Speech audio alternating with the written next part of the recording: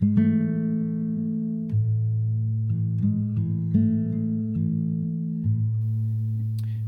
for downloading and listening to the Know and Do podcast. My name is Justin Barton, and before starting this conversation I recently had with Rusty Wisbowski called Life is Long, I want to share a little bit about the Know and Do podcast. One of the goals of the Know and Do podcast is to speak with people who have experienced life, both the ups and downs, and are willing to share some of that wisdom earned and learned with those who are walking that same path behind them. My hope is that something from each of these conversations touches the heart of each listener and motivates them to do just one small thing a little bit better. This change of heart has the potential to help each person become a bit better. And when the individual becomes better, it kind of snowballs into a place where the entire world can become a little bit better of a place. This is one reason I feel it is important to strive to develop wisdom by talking to real people with real experiences, both positive and painful. And this is what the Know and Do podcast is all about. Now, I have a few more of these conversations lined up, but I'm always looking for more people with life lessons and wisdom learned and earned that are willing to share with me and the listening audience of Know and Do.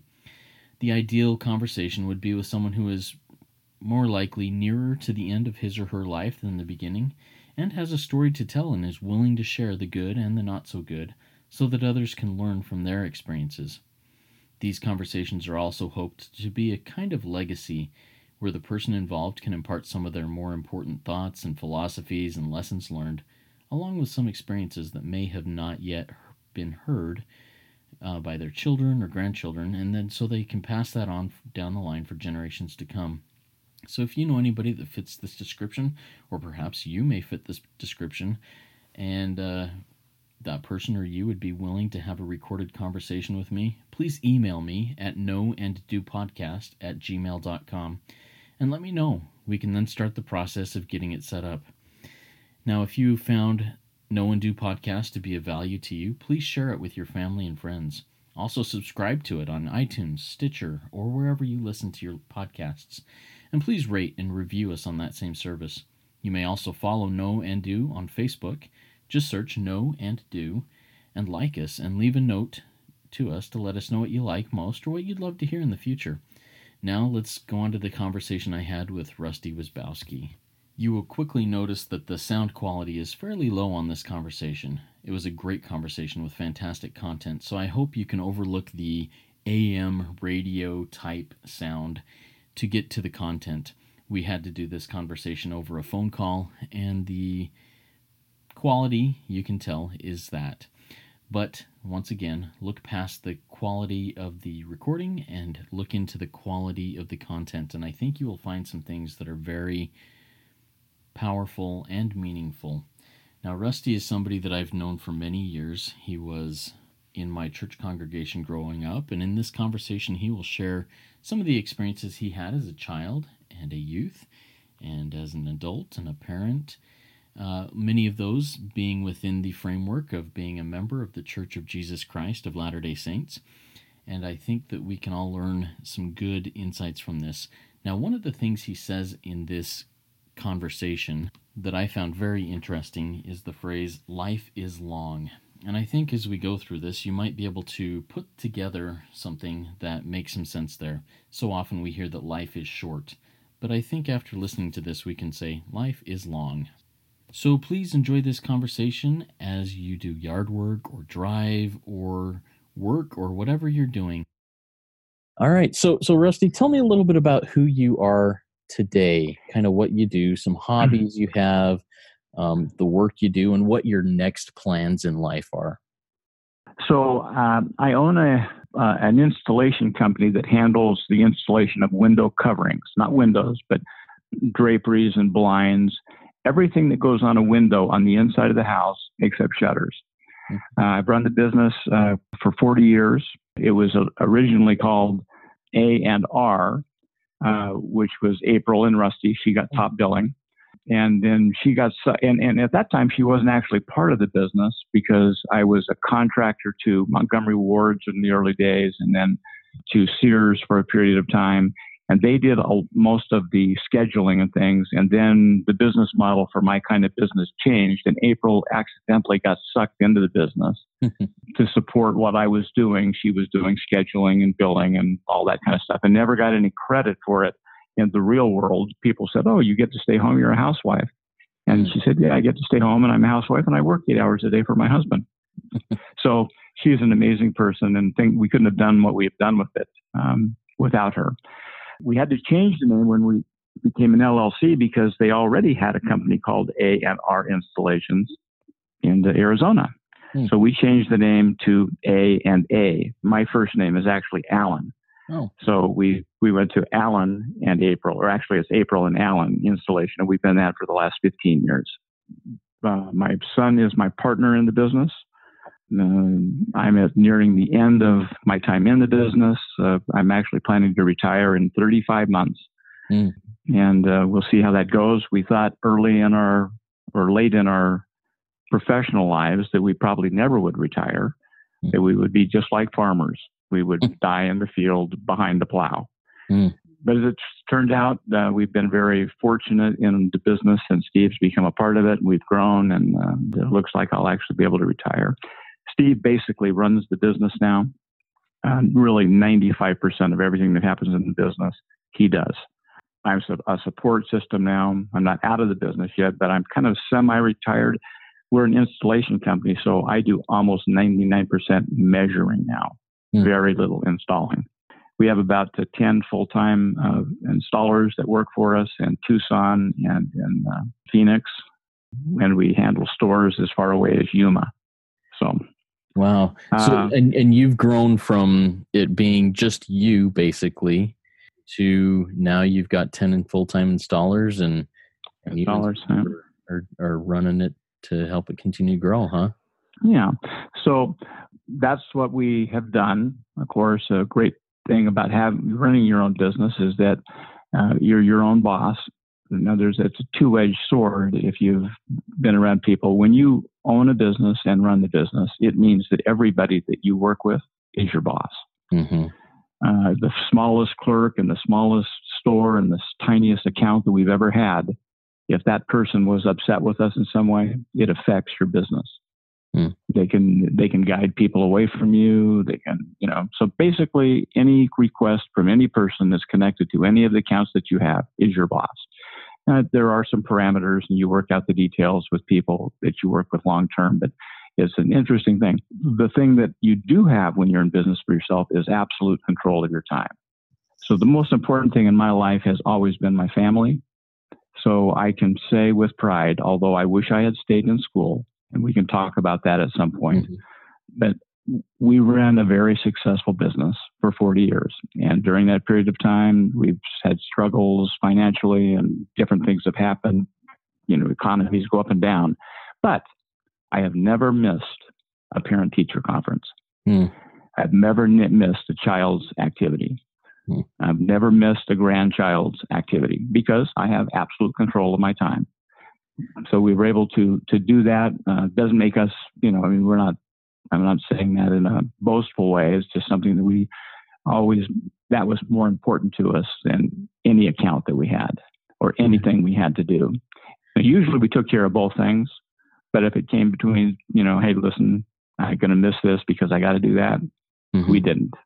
Wow. So, and that's great that you were able to set those parameters and ground rules for yourself early. So many people, and I could see myself becoming one of those if I was owning my own business like yours, thinking that, hey, I've got to get this done and it might take priority over a baseball game or something like that, but that's really awesome that you were able to do that. Yeah, I had a good friend of mine one time ask me, he says, how can you possibly be in business for yourself? And he says, I had this great job and I've got security and benefits and all of these wonderful things. And I explained to him that we really didn't have a choice.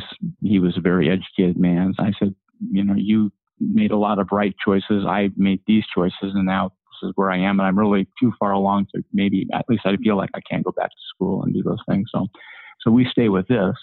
And about a year later, he was laid off. And he came back to me and he said, so now how do you do a business for yourself? And he went into a very successful business for himself. And later on, he says, well, both things have their ups and downs, but he said it is nice to at least be in charge of myself. So, wow, an interesting thought.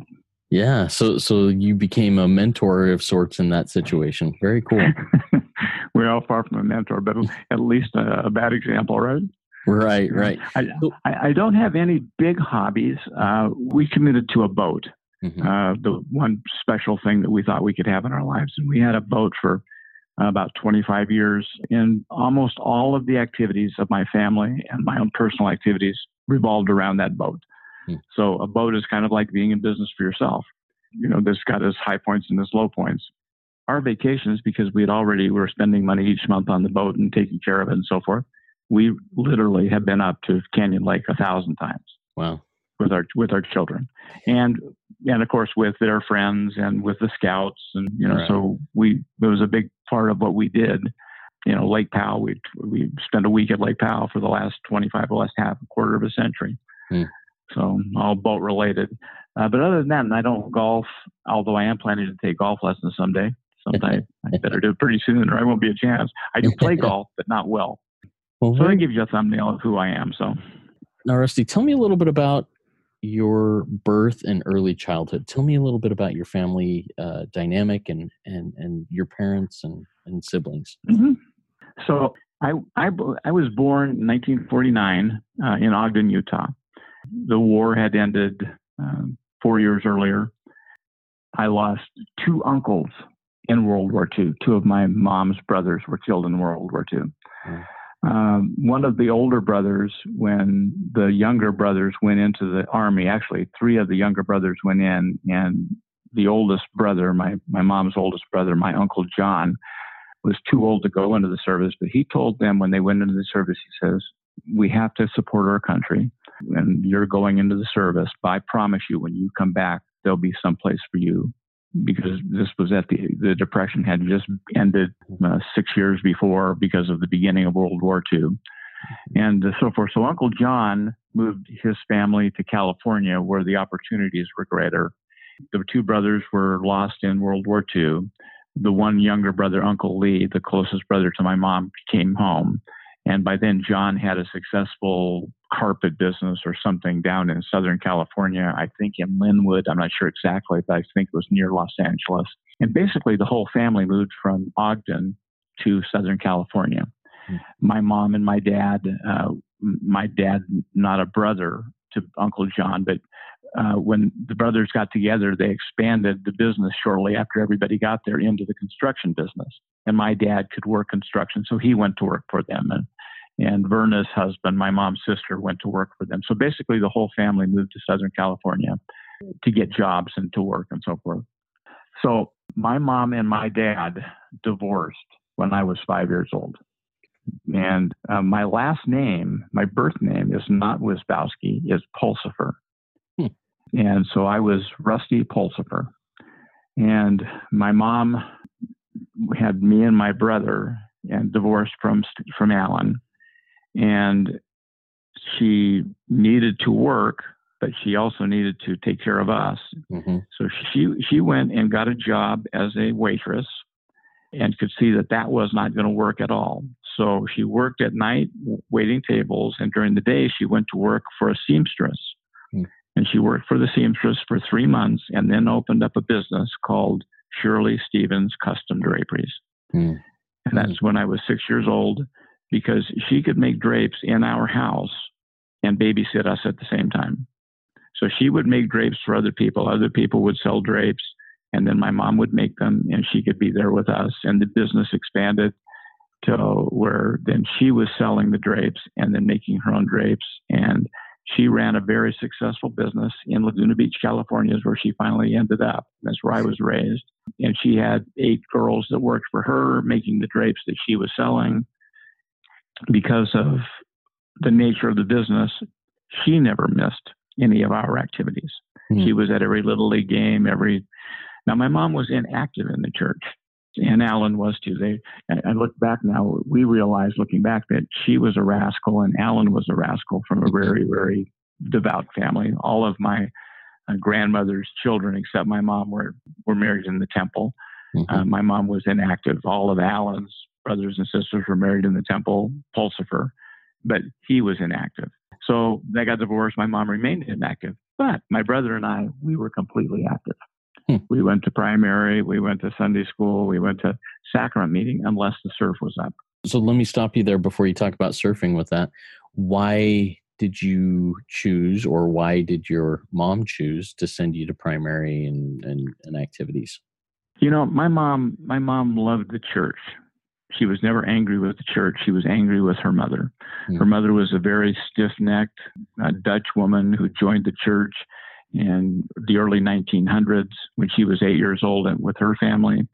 And they immigrated to the Great Salt Lake shortly thereafter. And she was very devout, actually so devout that she's legendary in the family. I mean, that literally hardly anybody ever heard her speak of anything of the gospel. Now, she did soften in her later years, but she was my mom was the youngest of 8. The 8 children were raised in very poor. They were very poor. It was during the Depression.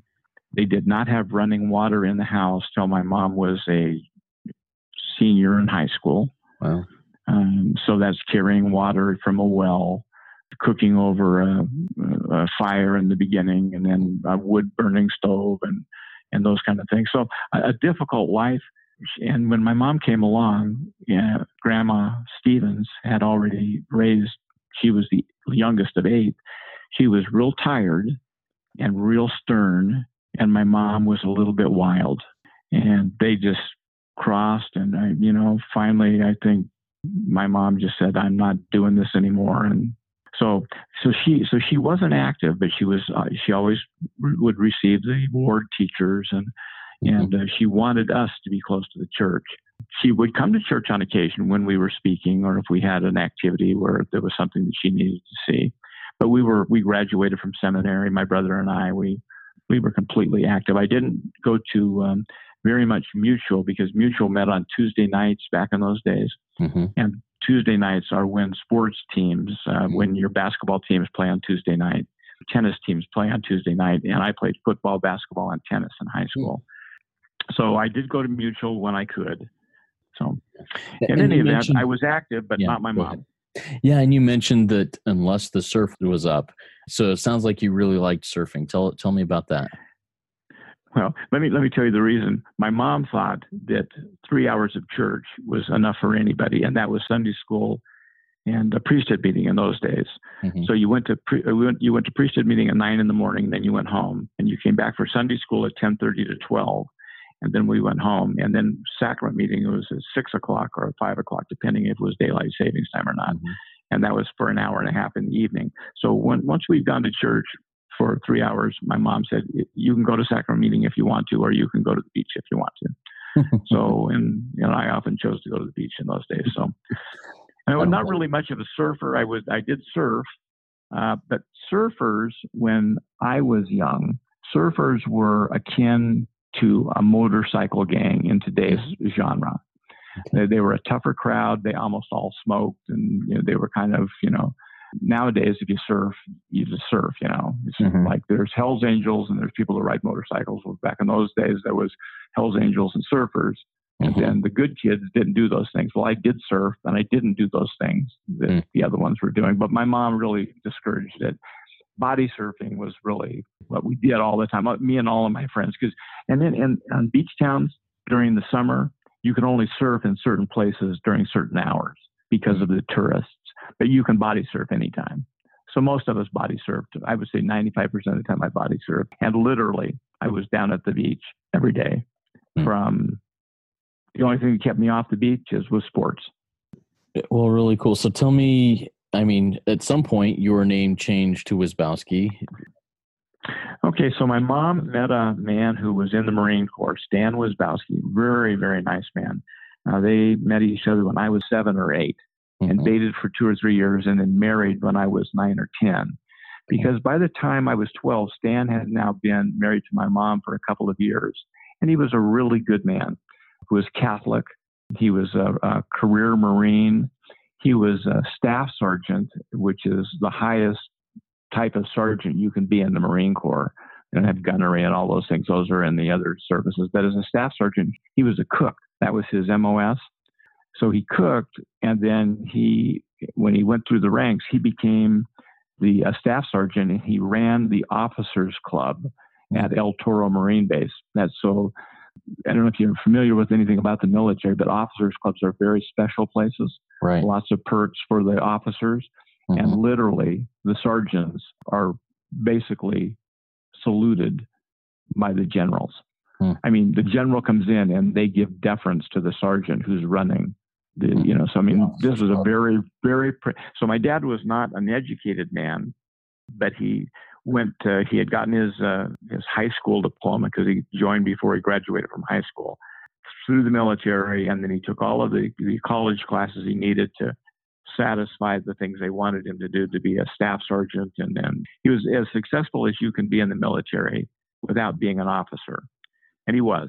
And they married, and he was good. He helped us. He was like a dad, and we called him dad. And at 12, you can make the decision. And my mom wanted to wait till we were 12. He petitioned to adopt us, and because we could decide, and we did, and we were adopted. And then changed our name from Pulsifer to Wisbowski, which was quite a deal. It was a crazy world. So my mom, however, did not change her name because she was Shirley Stevens Custom Draperies. Yeah. And so she needed to keep her last name. At least she felt she did. It turned out to be something that was very divisive in the family because people used to call him Mr. Stevens. Oh. And, proud Polish Catholic guy. That didn't really go over too well. So that's how the name change came. Okay. And what were your emotions and thoughts about that at the time? I mean, you're a 12-year-old kid. You're starting to get into the teenage rebellious phases. And, hey, I know what's best for me. Parents, you don't know much about that. You may or may not have been that way. But what were your thoughts with that name change and all these changes with your family dynamic? I was thrilled. It was one of the happiest days of my life. I finally had somebody that was my dad. Wow. Now, Stan had been my dad, but so I never knew my real dad. He turned out to be a bad man, the kind of bad man that ended up in prison eventually. And he agreed to the adoption. My mom was in touch with him.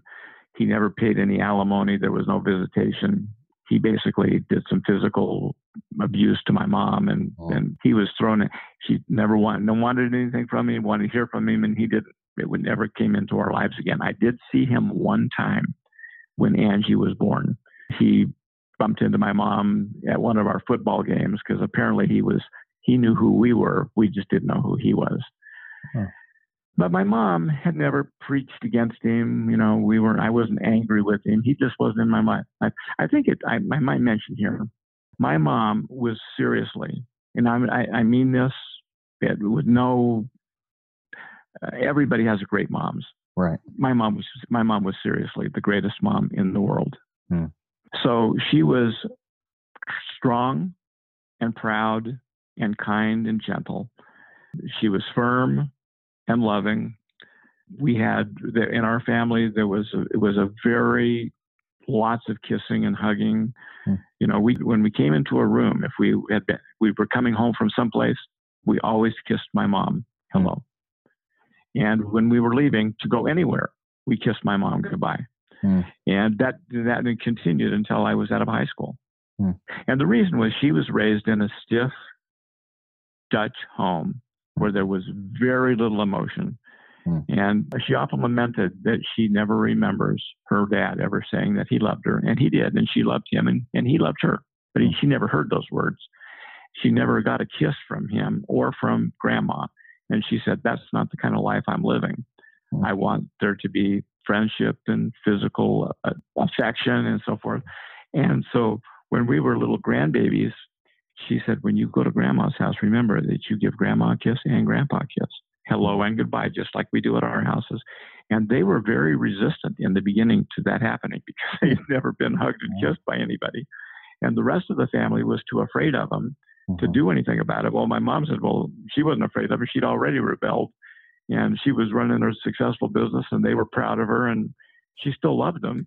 So we just kissed all over them, and they changed. But anyway, so my mom had a way of, my brother and I, and I'm not sure, there's some things that are innate personalities that you have. Each one of my children had different personalities when they were born. We influenced them in some way, but they were who they were when we got them. We were the way we were when so I don't know exactly how much my mom had to do with this, but I give her all of the credit and the blame. And there's really very little blame, because we felt so loved, even though our house was not a normal nuclear family. There was no dad in the house. We did everything. We had all the things that every kid had, even though there wasn't lots of money. And the feeling that I had with my life was literally, I felt like it was perfect. I mean, I had responsibilities. As a young man, because my mom worked, we cooked breakfasts and dinners, and we knew how to cook from the time I was 9 years old. I could cook. We cleaned the house. I knew how to completely clean the house because that was our job. We were expected to work. We worked with my mom down at her business doing things that would help her clean up and do things. And we had jobs and responsibilities, and we had lots of playtime and the family, the extended family. So I didn't feel like anything was missing in my life, except that I didn't have somebody that I could call dad.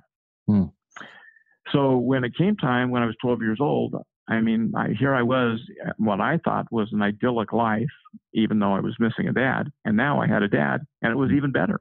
Wow. And we did lots of fun stuff together. And I did lots of things as a teenager that my mom didn't know I was doing. But it was not the typical, my mom and I never butted heads, and my mom never butted heads with my brother. You just didn't, but my mom was very strong. You didn't butt heads with her.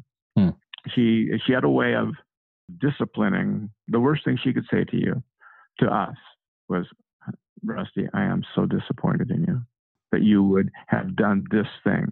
And there were things that occasionally I did that I needed to be, reprimanded for. Her way of reprimanding was basically that. If there was retribution, it was not physical, it was mental. And there was a certain period of time where you knew you need to walk on eggshells. And I'm not sure why we walked on eggshells, because we weren't afraid of her. But that one thing, because she had a way of, we loved each other, we trusted each other. And if we did something that disappointed her, that was crushing to us. When I was a little boy playing football, 9 years old, I got my 2 front teeth kicked out in a football game. I went down, and a guy jumped over my head, and his foot followed and knocked my 2 front teeth out. So I had to, and my mom didn't have any money. We didn't have dentistry like you do now. So they put these 2 silver caps on my teeth, on my 2 front teeth. They're stainless steel. And the thought was that they would put the stainless steel caps on until I was 18, when my mouth stopped growing. And then they would do the fancy stuff and put some white teeth in for me. So I lived my whole life from 10 years old on with these silver teeth. You know how kids can kid you and do stuff? Never fazed me, because my mom said, look, this is no big deal. Doesn't define who you are. Be good-natured about it. And if somebody wants to make fun of you, join in, which I learned to do. That's awesome outlook. I mean, that's something that I could see myself being very self-conscious about. The first time somebody made fun of me and called me, whatever, metal mouth, which, braces. Exactly. Like under my skin, but that's really cool. And you attribute you being able to roll with those punches to what your mom told you and how she told you to react? Because we thought we were princes. We thought, you do these things, and I love you so much, and I'm so proud of what you're doing in school, and do the right and choose the right. And there was a lot of moral teaching. I mean, these are things that we do because and then we were Pulsivers, because you're a Pulsiver. This is how the Pulsivers handle things. And then we were Wazowskis. It's how the Wazowskis handle things. So we were very confident. And I attribute that to her. My brother and I were, so I was, I'm not large of stature, but I did grow pretty quickly. So I was always one of the bigger kids in school. My birthday's in January, so I was one of the oldest kids in school. So we both loved athletics. I was the best athlete in elementary school, bar none. Yeah, I was. It was known. When I got into junior high school, I was one of the best athletes in junior high school. When I got to high school, I was a three-sport letterman, high school football, basketball, and I was the captain of my high school tennis team. Just a very good athlete. And I made a college basketball team after my mission, after Rick's. Yeah. So because of that, because athletics were so important to us, I also played baseball, Little League baseball and Babe Ruth baseball. In California, volleyball is a very big sport. I was probably the best volleyball player in our high school, that kind of stuff. I was not a great athlete. I was just a really good athlete.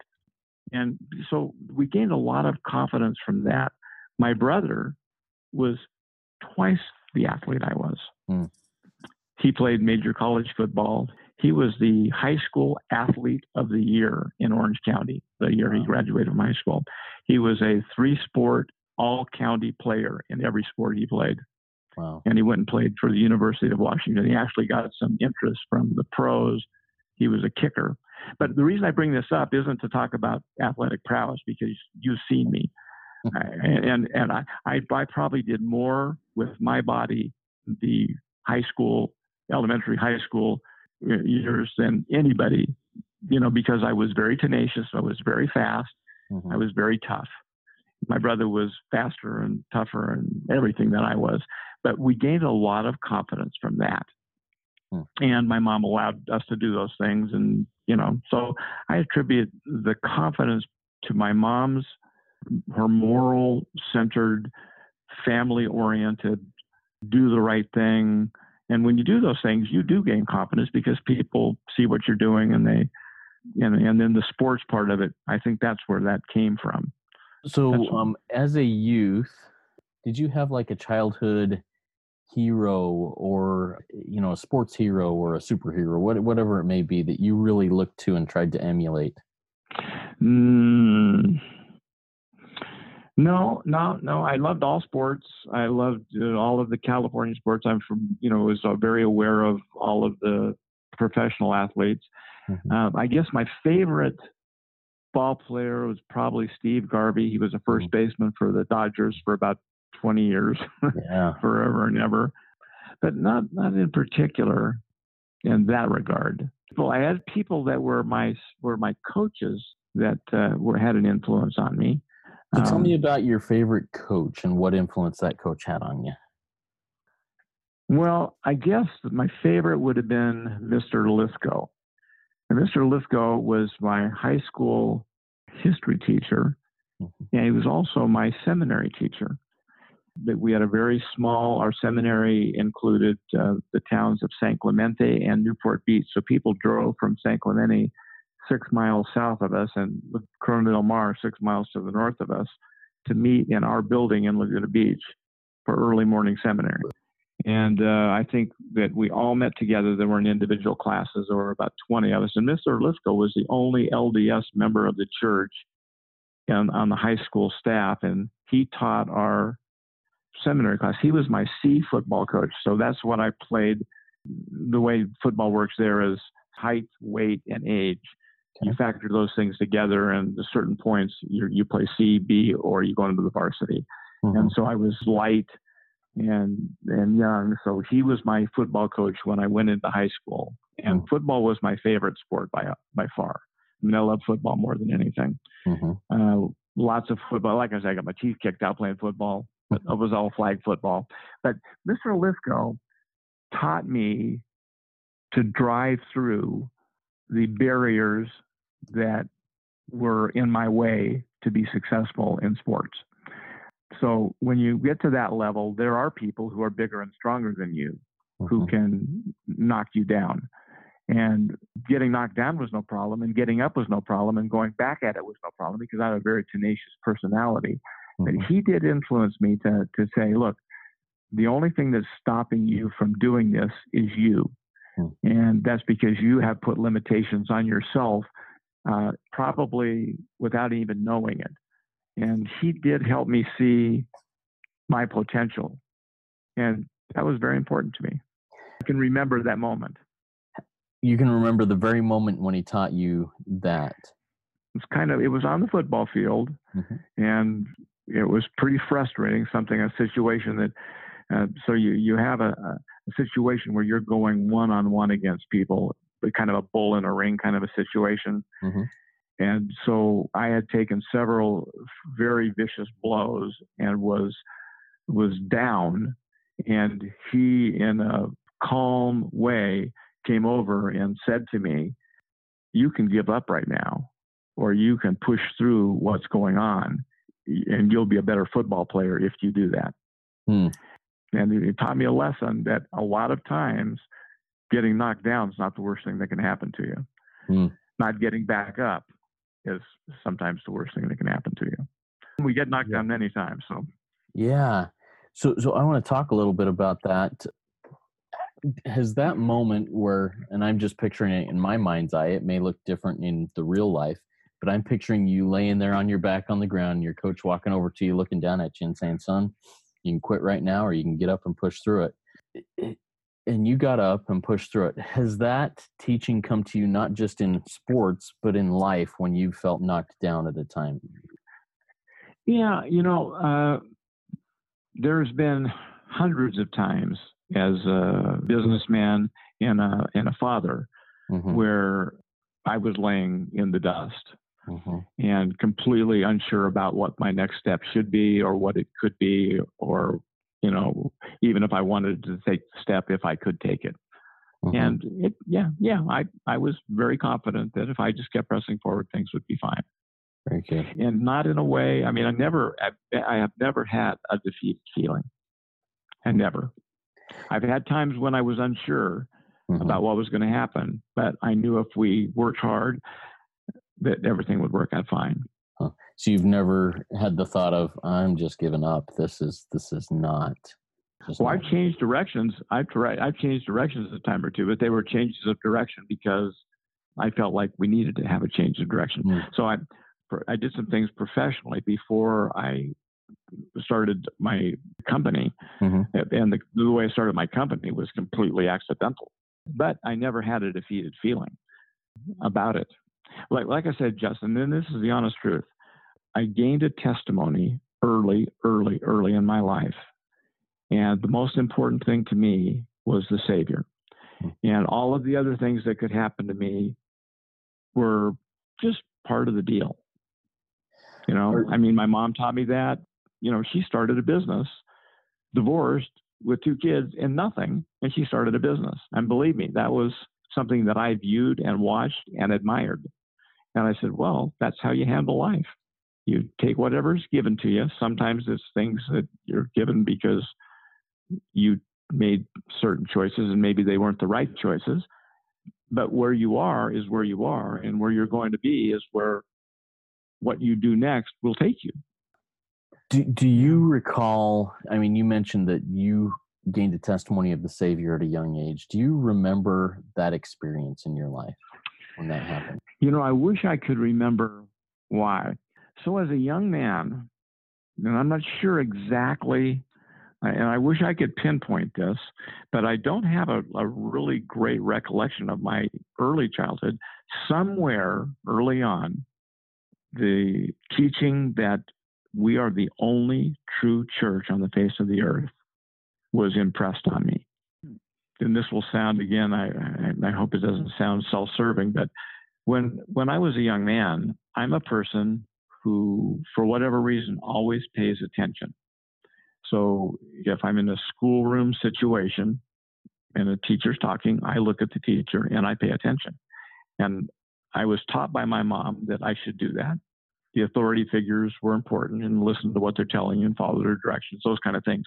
But my own personality was to pay attention.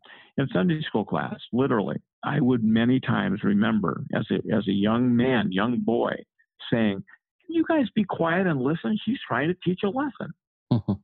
To other people. I would never talk while a teacher was teaching a lesson. When someone talks in sacrament meeting, I might fall asleep because I'm an old man, but I'm paying attention as I drift off. So I'm not sure exactly what had happened, but with my friends, so my brother and I were very close to one another. We were close in age. We had similar interests. We loved each other. I beat him up quite a bit because I liked to be the boss, and sometimes he wanted to see if he was the boss, and so I did that kind of stuff. I was not the best brother, but nobody else beat my brother up. I mean, I would protect him, and one of the reasons he was such a great athlete, and I really believe this, was because he was a little bit bigger for his age than he was, than the other kids, and so we were pretty close to the same size. So he used to play sports with me and my friends, who we were very athletic. So when he went back and played with his friends, it was like he went from playing with the big boys to the little boys again, and he was just a great athlete in that regard. So we were playing, and I'm trying to think, I was 8 and Steve was 6, and the boys down the street were the Cruz brothers, and Tony Cruz, he was 9. So he was 9, I was 8. His brother, I can't remember his brother's name, but he was 7 and my brother was 6. So I was the boss of my brother. Tony was the boss of his brother. Tony was bigger than I was and pretty tough. And so, he was really the boss of me too, because I was littler than he was. And he was a Catholic. And he knew we were Mormons. And one day we were out having some kind of a disagreement about something. And he said to me, well, you know that you're going to hell, right? And I said, what do you mean I'm going to hell? And he said, well, if you're not Catholic, you're going to hell. Anybody that's not a Catholic goes to hell. And I said, well, that doesn't sound like a very good thing. I think I'm going to fight you over this. And because you're telling me I'm going to hell. So we had a battle. We really battled each other because he told me I was going to go to hell, So I came home and talked to my mom, afterwards, and I think I lost the fight. I think that was the last fight I ever lost. I mean, didn't get in many fights, but but I think Tony was pretty big at the time. But I came over to my mom and I said, are we going to hell? And I knew the Joseph Smith story, and I knew that, that kind of stuff. But we were in this little isolated area. I didn't really know very much stuff. So my mom explained to me what the deal was. She said, no, you're not going to hell. That's not how that works. And there isn't a place where fire burns and all that kind of stuff. And we get to keep the commandments. My mom understood the basic teachings of the church. And so we talked about that. But I already knew that Tony was the one who was wrong, that there was a prophet and that the Pope wasn't it, and that the prophet is who you listen to. I'm not sure exactly where I gained that testimony, but it was firmly entrenched so that every friend that I had knew I was a Mormon, knew that the church, that we believed we were the only true church on the face of the earth, and that they should be Mormons. But they didn't hold that against me because I didn't make it like the only thing. I remember Robert Renfrew saying to me one time, he said, of all the names in the world, you Mormons couldn't think of a better name for your prophet than Joe Smith. And I said, well, his name isn't Joe Smith, it's Joseph Smith. And he saw God the Father, Robert. And so we do and follow what he said because God restored the church through him. So down on the beach, even when I was in high school, my friends, I was kind of known as the preacher, because if anybody wanted to talk philosophically about religion, I was very aware of other religions and all of that kind of stuff. So where exactly that came from, I don't know. But it has been firm and with me since every moment of my remembered life. So that kind of leads into the next thing that I want to talk about a little bit.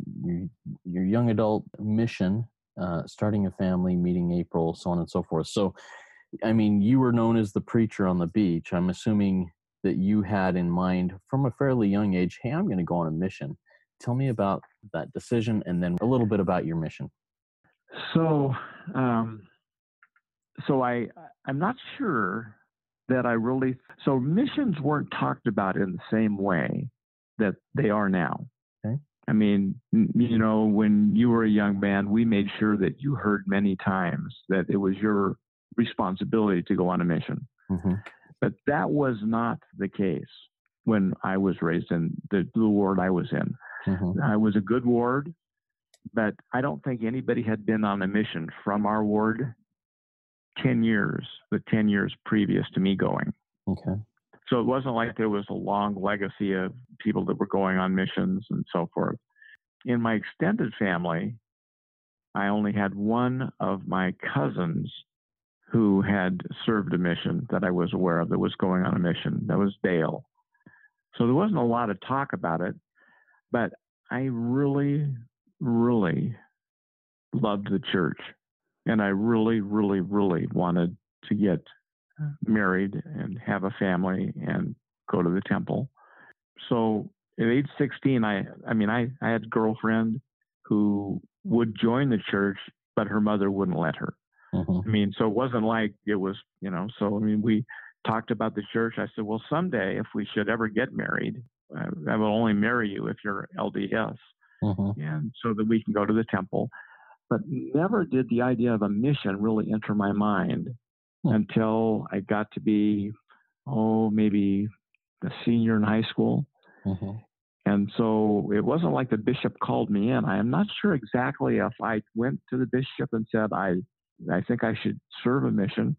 Now, I knew what missions were. My grandpa had served a mission. My grandpa Pulsifer, he served his mission without purse or script. So he went on a mission where he just walked out the door and, nobody sent him a check every month. You lived on whatever you could live on when you were in the mission field and had a very successful mission. And so that was the Pulsifer grandpa. My grandpa Stevens on my mom's side had not served a mission. Mm-hmm. Only one of her brothers had served a mission. That was her brother Dale, my uncle Dale, and he was the one that was killed, one of the ones that was killed in World War II. So, but anyway, somehow my Bishop Perrine, somehow said, this is what you need to do. And everybody then in high school knew I was going to serve a mission from about the time maybe it was my junior year that I was going to serve a mission. And in any event, I decided then to go on a mission. My mom did not discourage me, but she did not encourage me. If you want to go, that's fine, and we will support you. And but if you don't go, my brother did not serve a mission. Mm-hmm. He served his football mission. Mm-hmm. So, played football at the University of Washington. So I got a letter in the mail, and I don't remember if I must have had interviews with the stake and so forth, but I got a letter in the mail that said, you've been called to serve in the Texas South Spanish-speaking mission in February of, after I graduated from high school. Mm-hmm. And at the time, it was a Spanish-speaking mission, so we were called for 27 months, 3 months in the language training mission, and then 2 years after that. Mm-hmm. And the mission was the greatest experience of my life. It was like I left a girlfriend who did not want me to go. Mm-hmm. We were deeply and madly in love with each other. But I told her when I left, I said, this is something I have to do. And she says, well, I don't understand why you have to do it, but okay, I get it. Mm-hmm. But I don't want you to go. And so in spite of all of that, we went. And my mission, it's funny, I listen to people's missionary experiences. Missions are hard, and I have no recollection of anything hard about my mission. I have recollections of some really interesting stuff and some things that were scary. Right. But no hard stuff, no depression, no days that I didn't think I should be out. Every second of my mission was like, even now makes me smile just to think about it. I had some goofy companions and nothing. It wasn't smooth all the way, but it just seemed like the rest of my life, there was just, things went pretty well, actually. But going on a mission was pretty special. I was, general authorities were the ones that set you apart for your mission in those days, not your mission president. So Sterling W. Sill set me apart from my mission. I had the greatest mission president. Dean L. Larson was my mission president. He later became one of the 7 presidents of 70. You've heard him in many general conferences speak. And when you did listen to him, he was very Elder Uchtdorf-like. Okay. Just had this way, this magic of, I would have run through a wall for him. He was so amazing. And the way that the mission was run was so success oriented But he put us in a position where if we followed the mission rules in the right way, success, regardless of whether you baptized or not, was yours. So I had a magical mission. It was like the rest of my life. So I had this life that, Justin, really I view as magical. All through high school, I grew up Laguna Beach, and all of the things there's some great things about the beach.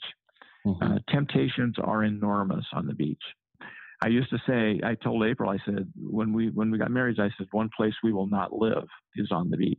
And she says, why? I said, listen, the greatest place in the world to grow up is on the beach, but it's the worst place to raise children. So I was literally the only missionary to leave from our ward in like 20 years.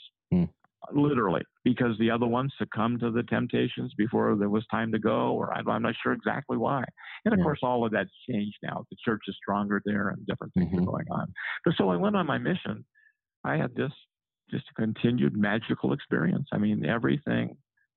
I mean, I look back on it and I know there were days that work was hard and we came in exhausted, but I never have any recollection of having any where I'm not going out today, or my companion saying we're not going to do this today, and I had some difficult companions that in situations, but they were just situations. And then as soon as we worked those things out, then everything was good again. So I think about my mission every day. What is one memory from your mission, specific memory, experience that you had that comes back to you more often than maybe others? So I was called to the mission, and my first companion was a wonderful guy, just a sweetheart of a guy. But he was, to him, the cup was always half empty. And he made sure that I realized that on this mission that I was on, Texas South Mission, we were in the middle of the Bible Belt, we were speaking Spanish, all this kind of stuff. He said, just don't plan on doing much baptizing while you're here. And he kind of really talked about that quite a bit. And each time he did, I'm the kind of person that I said, well, I don't know exactly what your experience is, and I'll do everything you tell me to do because you're my senior companion. But I'm definitely baptizing some people while I'm here, and I'm not sure how that's going to work, but I'm just not going to buy into that. So Ellen and I together about 6 or 7 weeks, and then they gave me Elder Goodwin. Now, Elder Goodwin was just this great guy who is real rich. His suits were just perfect, and he was a hard worker. I mean, when we went out, we used to do what he calls storm tracting. We would go up to the front door, knock on a door, and we did a lot of tracking. We would walk around the walkway into the next house. Okay, so that's walking back out to this because every house had a long walkway. So Elder Goodwin, we would cut through people's flower gardens from door to door, okay, instead of going on the street. And I said, won't people be mad at us? He says, maybe. He said, but we'll knock on a lot more doors this way. And he said, we're here to knock on doors so that we can be witnesses of Christ and bring people to the gospel. And he said, the more people we see at these doors, the more people we'll influence. And so we would storm track. And really, I think only one person yelled at us the whole time we were doing it, because most people didn't see us doing it. But it just gave me this attitude about work. I said, because that is a different attitude. So I'd been out 3 months, and President Larson, and I know this was inspired because the average time for you to remain a greenie, someone's greenie, was 6 months. You were an experienced greenie at the end of 6 months, but you were still a greenie. Right. And that was pretty much, that was pretty much I'm not sure how it works, but that's how it was in our mission. So he put me with Lauren Hatch, okay, when I'd been out 3 months, and Lauren had been out 4 months. And he made us co-senior companions. So we used to joke about it when we first got together because we knew that neither one of us were ready to be senior companions. We called ourselves, we were co-junior companions. And then we would laugh about it. And so he'd had kind of a similar experience, a missionary that kind of told him things weren't going to be good, and a missionary that told him that things were going to be good, just like I did. So we got together, and both of us, now Lauren lives in Arizona. Lauren is one of my best friends, and he's somebody that, he's the reason that we live in Arizona. because we used to come visit him after the mission field. But so our experience was, so we're looking at our planner and we knew what we were supposed to do each day, but we had never done all of the things that missionaries do. And we both know that we wanted to do a little more baptizing than what people were telling us we could do. Whatever happened, the Lord needed he and I and our inexperience to be in this area at the time we needed to be there. And who knows what reason, but it couldn't have been our missionary prowess. It was maybe our potential. I don't know. But sir, we didn't come with like, okay, you're the two strongest missionaries, and I'm going to put you in this area because that area needs you. We didn't know exactly what happened, but literally, Justin, we were together for 3 months, and we worked hard, and the Lord had certain people that he needed us to see, and we look back on this together as companions, realizing that it really had nothing to do with us and our abilities. We take no credit for what happened. But one Sunday, we had 6 full families in church, investigating the church. And there were other missionaries in the area that were going, what are you guys doing? How is this happening? And we couldn't really explain to them how it was happening other than we got up early in the morning. We worked very hard. We contacted the right people at the right times. We were open to the Spirit. We had the things that we planned to do, but we altered those plans, seemingly following the inspiration of the Lord. And we baptized more people in 3 months than the average missionary baptized in the whole time they were in the mission field. And when we separated, because by then, of course, you always separate. We both became district leaders, how those things work. To President Larson, leadership positions weren't very important. He actually saw them as a detriment to missionary work. He was very cautioned us. Matter of fact, whenever he would have a zone leader, zone leaders would be a zone leader for a period of time, and then they would always be released back into the mission community. Right. With no leadership positions. And he said, your job here is to be a missionary. It's not to be a zone leader. And I don't want people thinking that somehow because you're a zone leader, you're a better missionary or you deserve it or whatever, and I don't want people aspiring to that. He said, the reason we're here is to do missionary work. And sometimes zone leaders, because of their responsibilities, can't do as much missionary work as they need to do to keep them engaged with the Spirit. Right. And that was just kind of how it was. So in our mission, we didn't really look at it, but we never had the same success apart as we did together, although we both had really meaningful missions. But that time that we were together was truly, we were completely invested in service to our Father in heaven. And he was guiding our efforts to a group of people who were ready for us to come, not us in any way. We look at now, we even look at each other and go, what happened there? And we know that it was, for whatever reason, we were the right set of missionaries to be guided to serve. So the one, you asked me if there was one experience. We were together, and this was early in this companionship, where we had committed ourselves to this kind of concept of storm tracting.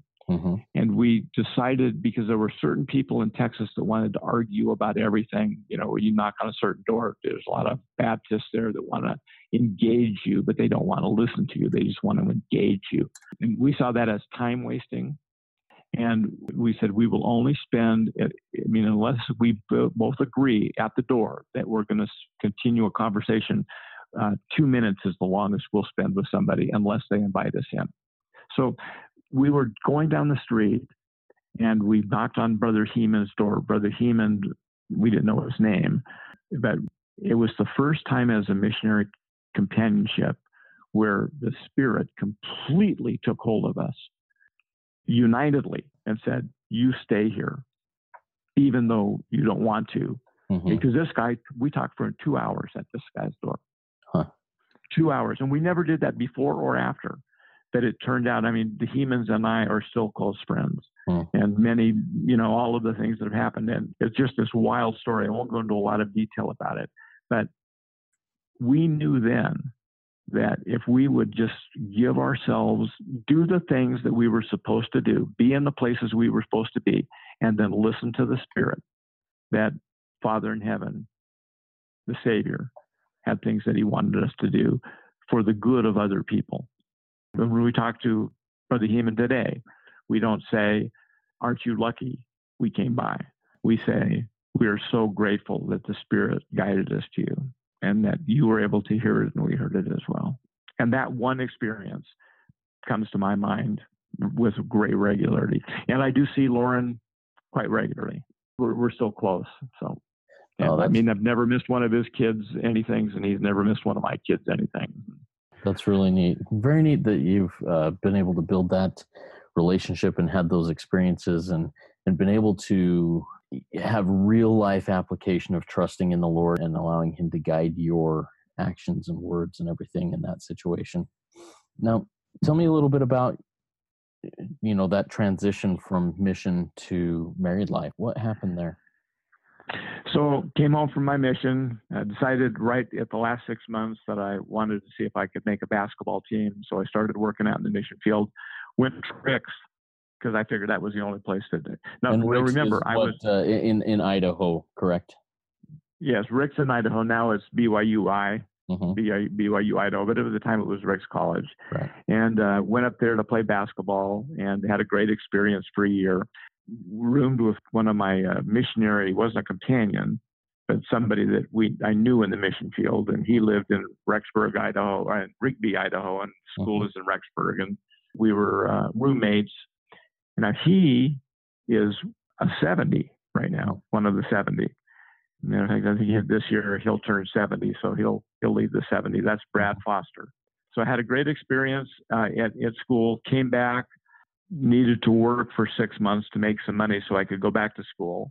And during that 6 months, April had come from New York to visit her brother, who was a member of the church and lived in Southern California.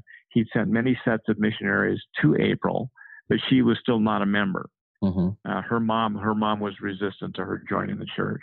And she came out to visit him. And while she was here, she went through her third or fourth set of missionaries and joined the church. And we met in an institute activity about 2 or 3 weeks after she joined the church. And it was the best day of my life. The second that I saw her, she has such a wonderful spirit about her. She's a beautiful girl and very striking, but there was something special about her and continues to be. She is so, she just has this aura about her. When she walks into a room, if there's 10 kids in the room, every single kid is drawn to her. She has that magical effect on the innocence because she herself is very innocent. So we started dating and dated for about 6 months. And now she'd only been a member of the church for 6 months. Mm-hmm. And I asked her to marry me. And we wanted to get married so we could go back up to BYU, but we couldn't wait the year before she could be married. And so we were married civilly. And again, back in those days, it was no big deal. So we got married and then went up to BYU. And within a few days of our year anniversary in the church, we were sealed in the Provo Temple. But no, of course, it was quiet. It was Lauren Hatch, my good friend, was there. And my cousin, who lived there up at BYU with her husband, was at the sealing. Mm-hmm. But of course, my mom couldn't go to the temple, and so she wasn't there. And April's mom couldn't go to the temple, and so she wasn't there. It was just two college kids who'd been married for a year that got sealed in the temple.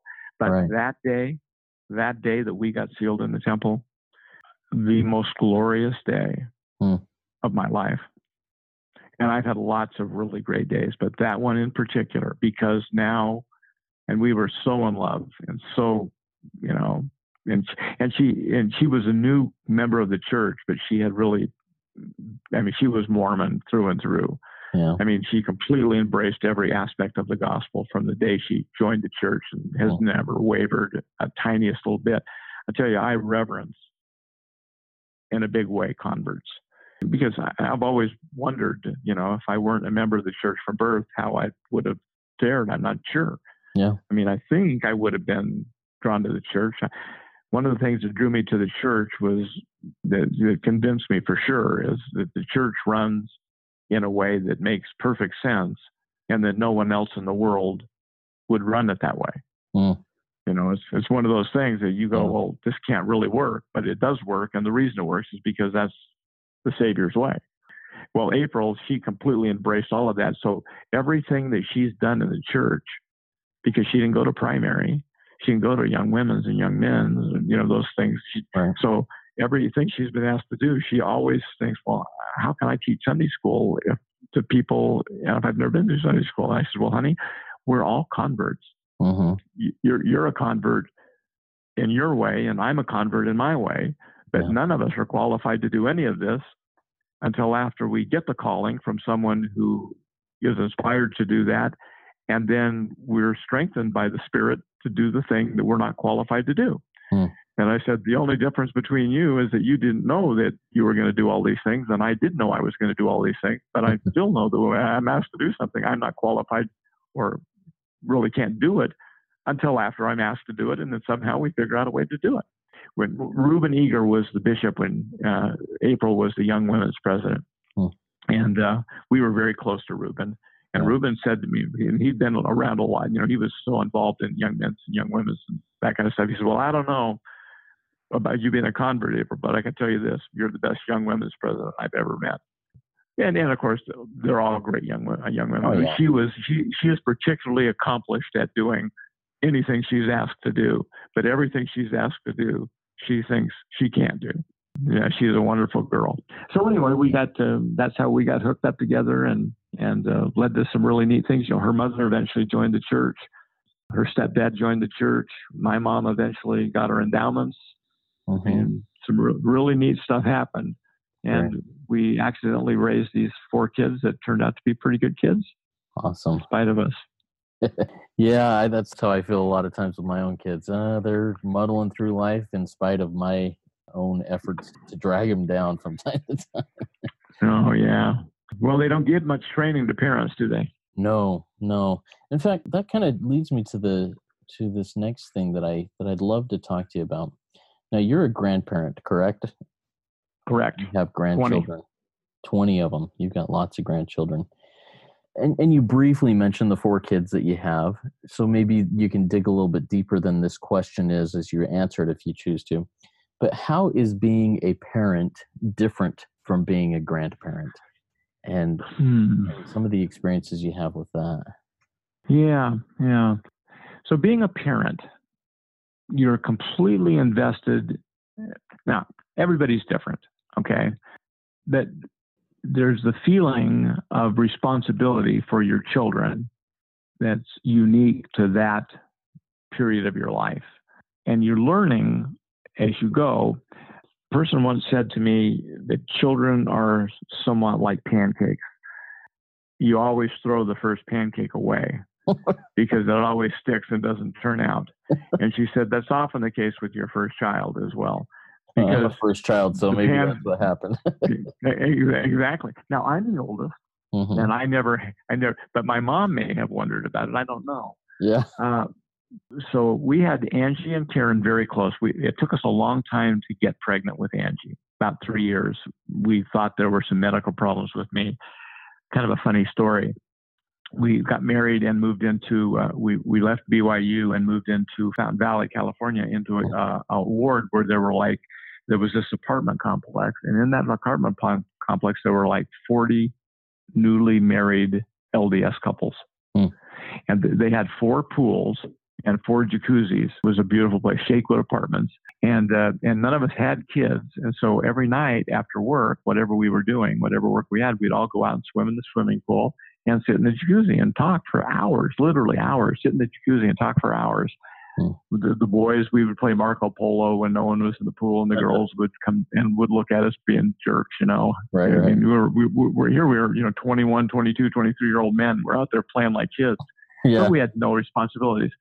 It turns out that the Scandinavians used jacuzzis as birth control because sperm cannot live at body temperature. Well, a jacuzzi is way hotter than 98.6. Well, about that time, we moved out of Shakewood. And then 3 months later, we got pregnant. And when we came back to the doctor, he put two and two together. He says, "Oh, yeah, were you spending time in a jacuzzi?" And, "Oh, yeah, that's the reason." So in any event, it took us a long time to have Angie because we were worried about it. So we weren't very careful and had Karen really soon afterwards. And then Steve came like 5 years later. And then we wanted more children, but we just didn't have more children. And when April was 39, she got pregnant with Jill.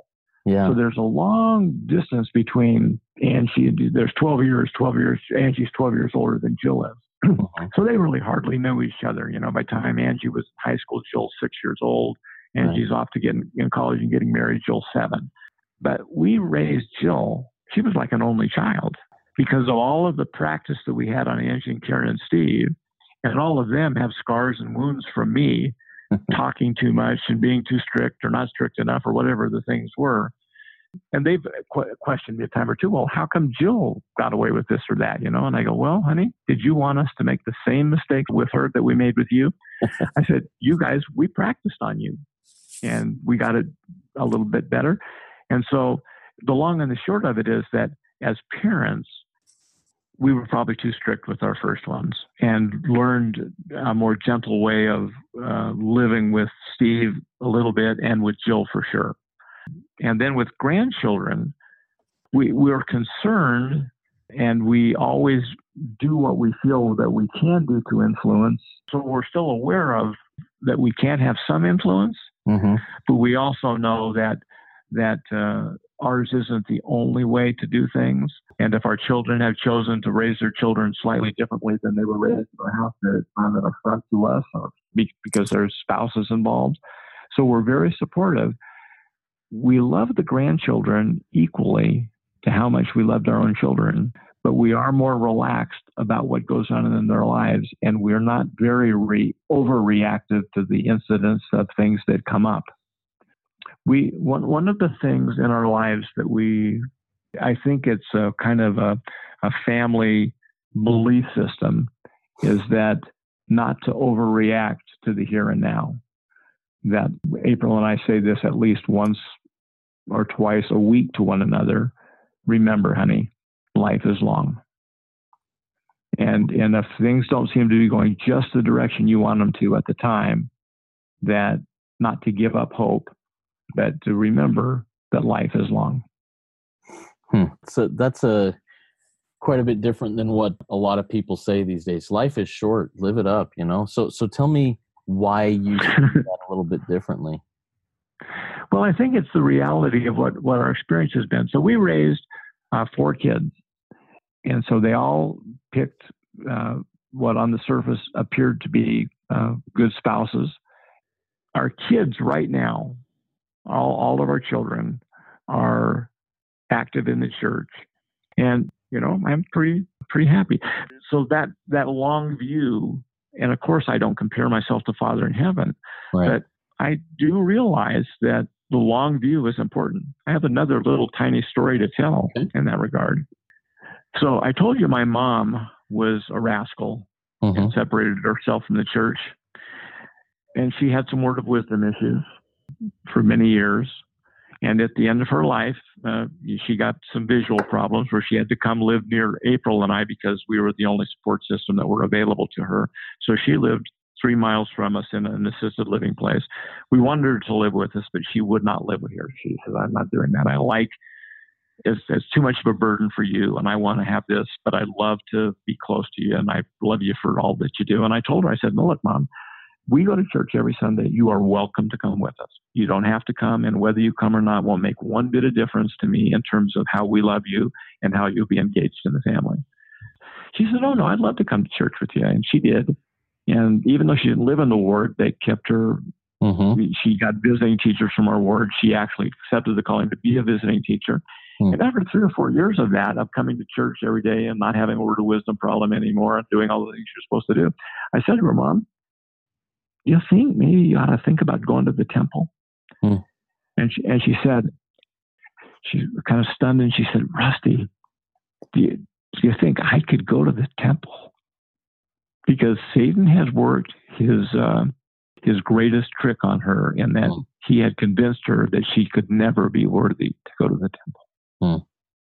So I kind of laughed. I said, well, Mom, I said, you are, and this is the truth, Justin, she was the most Christian person I ever have known. 100% service oriented. If you had a problem, she was there for you. If she had an acquaintance that needed something, money or help emotionally or whatever it was, she was there for them. She was that kind of a person. I said, so you're the most Christian person I've ever met. I said, have you killed anybody I don't know about? And she said, well, I've been tempted a time or two, but I've never done anything about it. And I said, well, Mom, except for that one thing, I think that you could go to the temple. I called up my cousin, who was very, very close to my mom. She was the one that when I had to give a talk, that my mom would call my cousin Paula, who was much older than I was, to come down and write the talk for me because my mom didn't feel qualified to write the talk because she was inactive. So Paula was very close to my mom. I called Paula up and I said, Paula, you got to come down to Arizona next month. Mom's going through the temple. And she said, Shirley's going to the temple? Nothing could keep me further away. So at 82 years old, my mom got her endowments taken out. Now let's pull ourselves back a little bit. My grandmother, who had 8 children, one of those children separated from the church in early and late adolescence and early adulthood. And then my grandma passed away when my mom was in her 50s, something like that. So my grandma never got to see my mom take out her endowments, but she did. And I know grandma was aware of it, and I know there was a celebration in heaven. I believe all that stuff. However, life is long. So when you have a situation and you don't see how it can ever get any better and you don't know where it's going to go, maybe you're right. Maybe on this earth, you won't see the final results. But my grandma lived till she was 90 and never saw her youngest daughter endowed in the temple.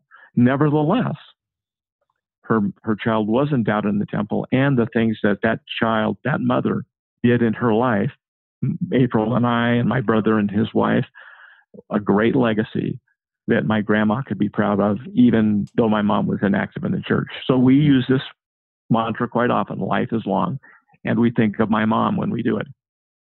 And so we've got situations in our life, even today, that are not ideal from a parent-child standpoint.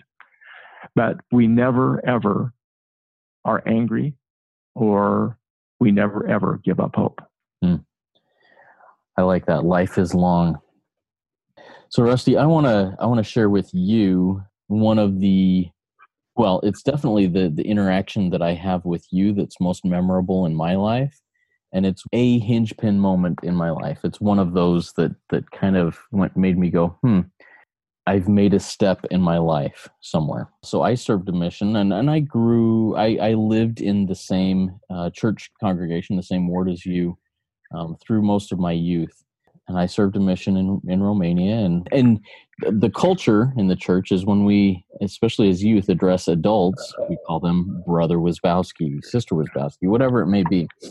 And the day I came home from my mission and reported back to the ward, I went up to you, or you actually approached me, and I said, "Hey, Brother Wisbowski," and you said, "Call me Rusty." and I thought, I can't do that. But for whatever reason, that has stuck in my head as one of those, it's a transition into adulthood for me. It's a step that happened there where someone who I respect and love and have honor for, and addressed you that way with that respect and honor, said, "Hey, guess what, son? We're on equal ground now. Call me Rusty." So is that something that you typically do or have done with others, or is that just something that is special to me because it is? Or tell me a little bit about that process or that thought. So it actually is something that I always do. Hmm.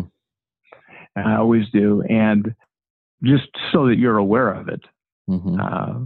when I do it, it is routine. But for you and I, it was special. Yeah. So your mom and dad have always been. I served with your dad as a home teacher for a while, Mm-hmm. and I really admire and respect him Mm-hmm. for what he's done with his life. And I've just felt I worked with your mom when I was in the bishopric. She was the mission, or she was the primary president. She was just this amazing primary president. Right. But I've always felt real close to your family, Mm. and watched you through the years, and have always admired you and the way you deport yourself, and the way that I saw you interacting with the other younger priesthood holders. Mm. You know, Ben Schill and those kind of things. I just saw things that I admired in what you were doing. So I do remember telling you to call me Rusty. But for me, the idea of being Brother Wisbowski is very important to me. Mm.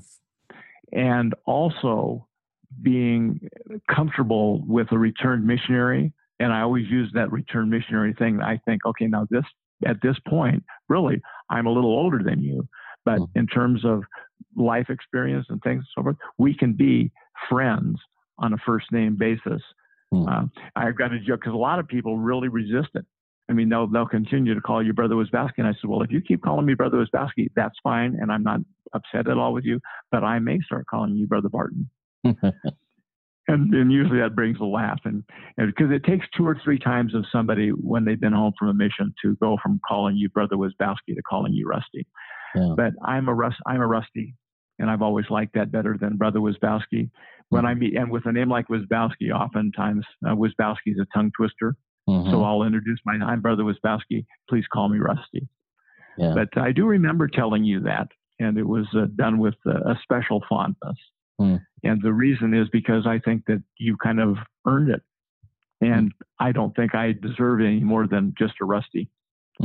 That's real important to me. Thank you for sharing that process that went through. But like I said, that is a meaningful moment in my life where it felt like I took a step further into life, into adulthood at that moment. Sure. So, and you and we've always had this kind of inquire in different places. So, I got a chance to watch you raise a family. Yeah. And watch all that dynamic. So it's kind of fun for us. Yeah. Thank you. So I have a couple more questions before we start closing this up. One of them is, you mentioned earlier that you've had a boat for 25 years. I've never had a boat, and I don't anticipate that I will ever have a boat. I just can't do that. The phrase, the greatest 2 days in a boat owner's life are the day they buy it and the day they sell it, sticks with me. But do you have a boat story where there was a big storm that came up on you, or a scary situation while you're on the boat, or, something like that, where the boat is central to this potentially life-changing story that you had? Yeah. So we owned the boat with my nephew. Mm-hmm. He owned half the boat. We owned half the boat. My nephew is April's nephew, my nephew by marriage. Mm-hmm. He's 10 years younger than we are. Okay. We had our first baby when we were 27. He had his first baby when he was 18. Mm-hmm. So, and he had 4 children, but because of the age differences, his oldest child is 1 year older than my oldest child. Right. His next daughter is 1 year younger than Karen. His next daughter is 1 year younger than Steve. And his youngest child is 1 year older than Jill. So they moved to Arizona after we did. Mike is a great guy. You may have seen him at a few of the wedding things around. He used to be a DJ and would do the music at the different functions. But so we owned this boat together for many years. Both of us are very aware of the danger of a boat. Mm-hmm. And we had absolute rules that everybody followed. There are certain things on a boat that these are things you don't do, where you put your foot and where you do. So in all the years we owned the boat, and that's my 4 children and all of their fun and his 4 children and all of the fun. We've never had a bad accident. Mm-hmm. Never an accident. When we're water skiing, if you're near anybody in the water, the boat's turned off. You never leave the boat in idle. You turn it off. Mm-hmm. So nobody can make a mistake, that kind of thing. Mm-hmm. And we followed those rules, absolutely. But occasionally when you're on the water, of course, things can happen. Mm-hmm. And the most memorable boating risk happened when at Lake Powell is notorious for unbelievably high winds, 40, 50 mile an hour winds. And we were on a houseboat and we were tied up and it literally looked like the world was going to end. Mm. And it was determined that I would take all of the women and the children on the boat on about a 10-mile boat ride back to Waweep, the marina, off of the houseboat for their safety and put them in a motel there in Page. Mm-hmm. So I've got me, my wife, Mike's wife, and 8 children in the boat with us. Wow. And the weather turned bad as we were going. So when we left, it looked like it was going to be bad. We felt we should get everybody to shore. And in the middle of the boat ride, the storm hit. Mm. And we were going up and over the waves and crashing down and water over the bow of the little boat. Now, it's a little 20-foot boat. We're not talking about a big boat here, just a ski boat. Right. And I have never prayed harder in my life. I said, Father in heaven, I do not mind if I die, but can you at least let me live long enough to get these people to shore? Mm. And I mean, because I literally thought, and of course, we should never have embarked. We should have stayed where we were. We would have been better off. At least there was land there. Mm-hmm. But, you make choices, and once in a while you make a choice, and Mother Nature says, well, this might have been a good choice 10 minutes ago. It's not a good choice now. Yeah. So very harrowing. Things turned out just great. We did get to shore, and the other guys stayed on the houseboat, and we were worried about them all night long, but it turned out that they were just eating chili and playing card games, and it was no big deal. And the rest of us were drowned rats. Have you ever had a situation where the coincidence of meeting somebody in some place is the odds are so long against it that you would think, well, how could this possibly happen? Yes. You're at Disneyland and you run into somebody and you go, what are the chances? And we always, those things happen. Right. So, but on that night, okay, Uncle John is my oldest uncle. Okay. Yeah. He's much older than my mom. Hadn't seen Uncle John in 15 years, I'll bet. So we looked like drowned rats. We parked the boat and then we took them up to this motel. I can't even remember which one it was, to get them into a room for the night. And all of a sudden, April, she just looked like, her hair was not even pulled back. It was just all over, scattered all over her face. We were just in this harrowing situation. And she looked over and there's my Uncle John in a car. And she goes, Uncle John. And Uncle John hardly knew April, but she recognized him. He looked at her like she was some homeless woman coming over to get some money from him, But they were going from California to Utah on a trip. What are the chances that we could have, at that time, run into my uncle there? Wow. So we had a great big laugh. And so after this situation where I, had thought I might have killed the whole family, right? We have this laughter and things. There's my uncle sitting in this car, and they were very elderly, and we're all taken back that we were seeing them. It was just kind of crazy. So wow. Anyway, and that boat business. The worst day of my life was selling that boat. Oh, we had more fun on that boat, Justin. It was not a big boat, but and this is the honest truth. And I told you we made 1,000 trips. Yeah. We owned the boat and I'm sure there were close to 1,000 trips. Maybe I'm over exaggerating. We would go 3 or 4 times a summer, every week. And then we'd go for 2 weeks every year, and over a 25-year period. I'm not sure what the number would be. It was a lot of trips. Never, ever did we take a trip on the boat, no matter who we took and what the ages were, that everybody who was on the trip didn't enjoy it. That was so fun. That was so much fun. So you take a baby and a college-age student, and you go out on the boat for the day. Mm-hmm. And at the end of the day, you come home, and the college kid has a suntan, and the baby got to play with crawdads. Yeah. I mean, it's like just this. So we loved it.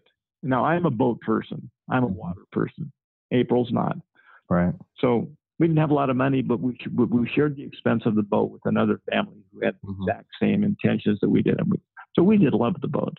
Yeah. But, yeah. And matter of fact, April and I regularly say to one another, "Don't we wish we still had the boat?" Interesting. Because we loved it so much.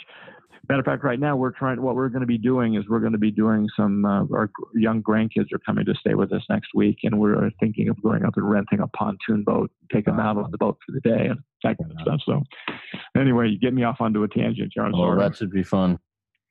2 more questions. First one, if you could boil down who you are and your characteristics, your personal characteristics, into a handful of words, what are those core words, those core values or principles that would define you and what's important to you? So that's a tough one. Mm-hmm. On purpose. So, yeah.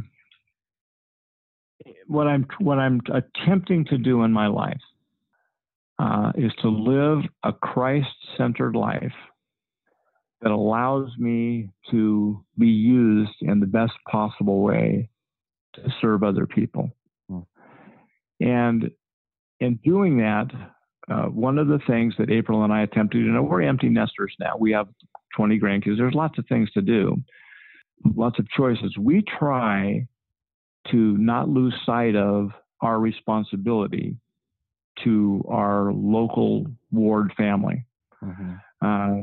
Our family is the most important thing to us, but very close second to that is our ward family and to people in general. So we try to always be where we're supposed to be when we're supposed to be there. With this thought, if you don't go to a ward camp out, and you should have gone to the ward camp out because you might have had a minute to interact with some member of the ward who, for whatever reason, is drawn to you as an individual, mm-hmm. and you're not there, and that person doesn't get that interaction, and that person later goes inactive in the church, then you've missed not just a chance to interact with somebody, but you've missed the opportunity to, in some way, be a tool to help that person's eternal progression. And we take that responsibility very seriously, not thinking that if we're not there, things won't be great, but thinking that we don't know why we maybe should be there. There's times when you'll hear later on, for instance, you tell me the story about me saying to you, "Call me Rusty." Yeah. And somehow that's significant to you. Well, I was hoping, and I hope each time I have that interaction with the returned missionary, because I do respect them and I want them to know that. And part of that respect is that. But I had no idea really that that meant something to you. And I'm glad that it did, and whatever. That maybe is small in terms of somebody. I mean, you've heard stories like somebody at school says to somebody, "Hey, how are you doing today?" Somebody that you've never said how you're doing today. Mm-hmm. And 10 years later runs into that person, and the person says, "I just wanted to let you know that the day that you asked me how I was doing, even though we've never really visited very much, I was on my way home to commit suicide that day. Yeah. And when you showed me a kindness, I changed my mind." I mean, I don't want to say that every interaction we have with someone is of that nature. Right. But so when you ask what attributes and what we're trying to do, is we're trying to live our lives so that we can be tools in the hands of the Savior to help other people. As an individual, I try never, ever to judge another person. I mean, I take it so far. In April, we kind of laugh about it. If somebody cuts me off in traffic, and it happens occasionally, mm-hmm. and I always go, "Oh gosh, I'll bet that guy has got something going on in his life, and maybe he's just found out that he's got cancer, or His mom is sick, or a kid got killed last week or something. Well, she says, "Why do you do that?" I said, "I'm doing it to teach myself that what good is judging another person for a bad reason. Maybe he's just a jerk who cut me off because he didn't like the look of my car or something, or I don't know.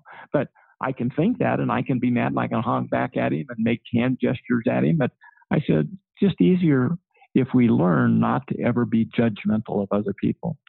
So we try not to judge other people. And if we find that people have fallen short in some area, we try to make an excuse for what they did. And then we try to put ourselves in a position where they know that we still care for them. And if there's anything that we can do for them, we'd be glad to do it for them. So being kind and gentle, and that's not my nature, Justin. I mean, I'm a nice guy, but I have been prone to make judgments in my life, and I've found that to be very counterproductive. So kindness and being not judgmental and trying to take what I do in life so that I put myself where I should be when I'm supposed to be there. I mean, so we're at a place where we can really make decisions. We don't have to go to church. So much people aren't really, I don't have a calling that requires those kind of things. We try to be at the things we're supposed to be at, do the things we're supposed to do. Yeah. And of course, there is nothing negative about being kind, being gentle, not being judgmental, and hoping that people treat you the same way, kind of a thing. So, I mean, I'm still working on those things, believe me. Yeah. Any other words of wisdom that you would like to pass down to any listeners, myself, or future generations of your posterity? Words of wisdom. I don't know, Justin. The power of the church is in the individual commitment to the Savior. And the individual commitment to the Savior is our response to the things we're asked to do by Him. And it's not anything else. It's that individual thing that makes the church the stone cut out of the mountain without hands and rolls forth, because people are taking those actions. And I guess if I could share or encourage anybody that might listen to this at all, it's that the Savior lives. He guides the church.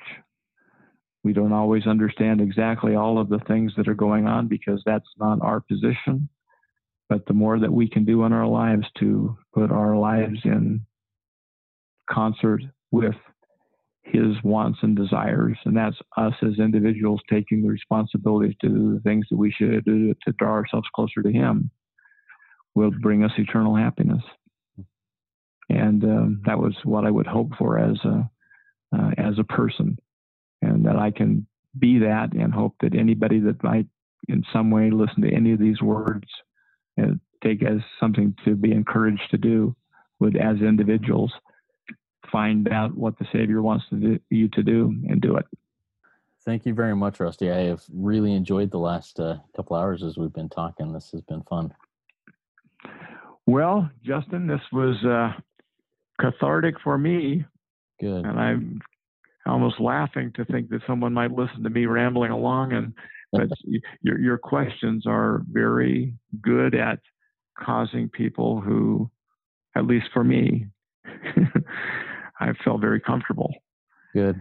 And now I'm wondering what I said, and I hope it does make me look too goofy. Hey, we're all goofy. So there you have it. I hope you've enjoyed this conversation, and I may have to do a follow-up conversation with Rusty, as between the time that we had this conversation and now, he had a heart attack and a quadruple bypass surgery. So I want to kind of dig in a little bit more onto his catchphrase of life is long and see what types of changes may have happened because of these experiences he's had in the last few weeks. Anyways, once again, I hope that you have enjoyed this conversation, and if you or anyone you know would like to share your experiences of life in a long-form conversation somewhat like this, please send me an email at knowandtodopodcast@gmail.com. As always, my experience is that wisdom and peace in this life come from knowing Jesus Christ and doing as He would have me do.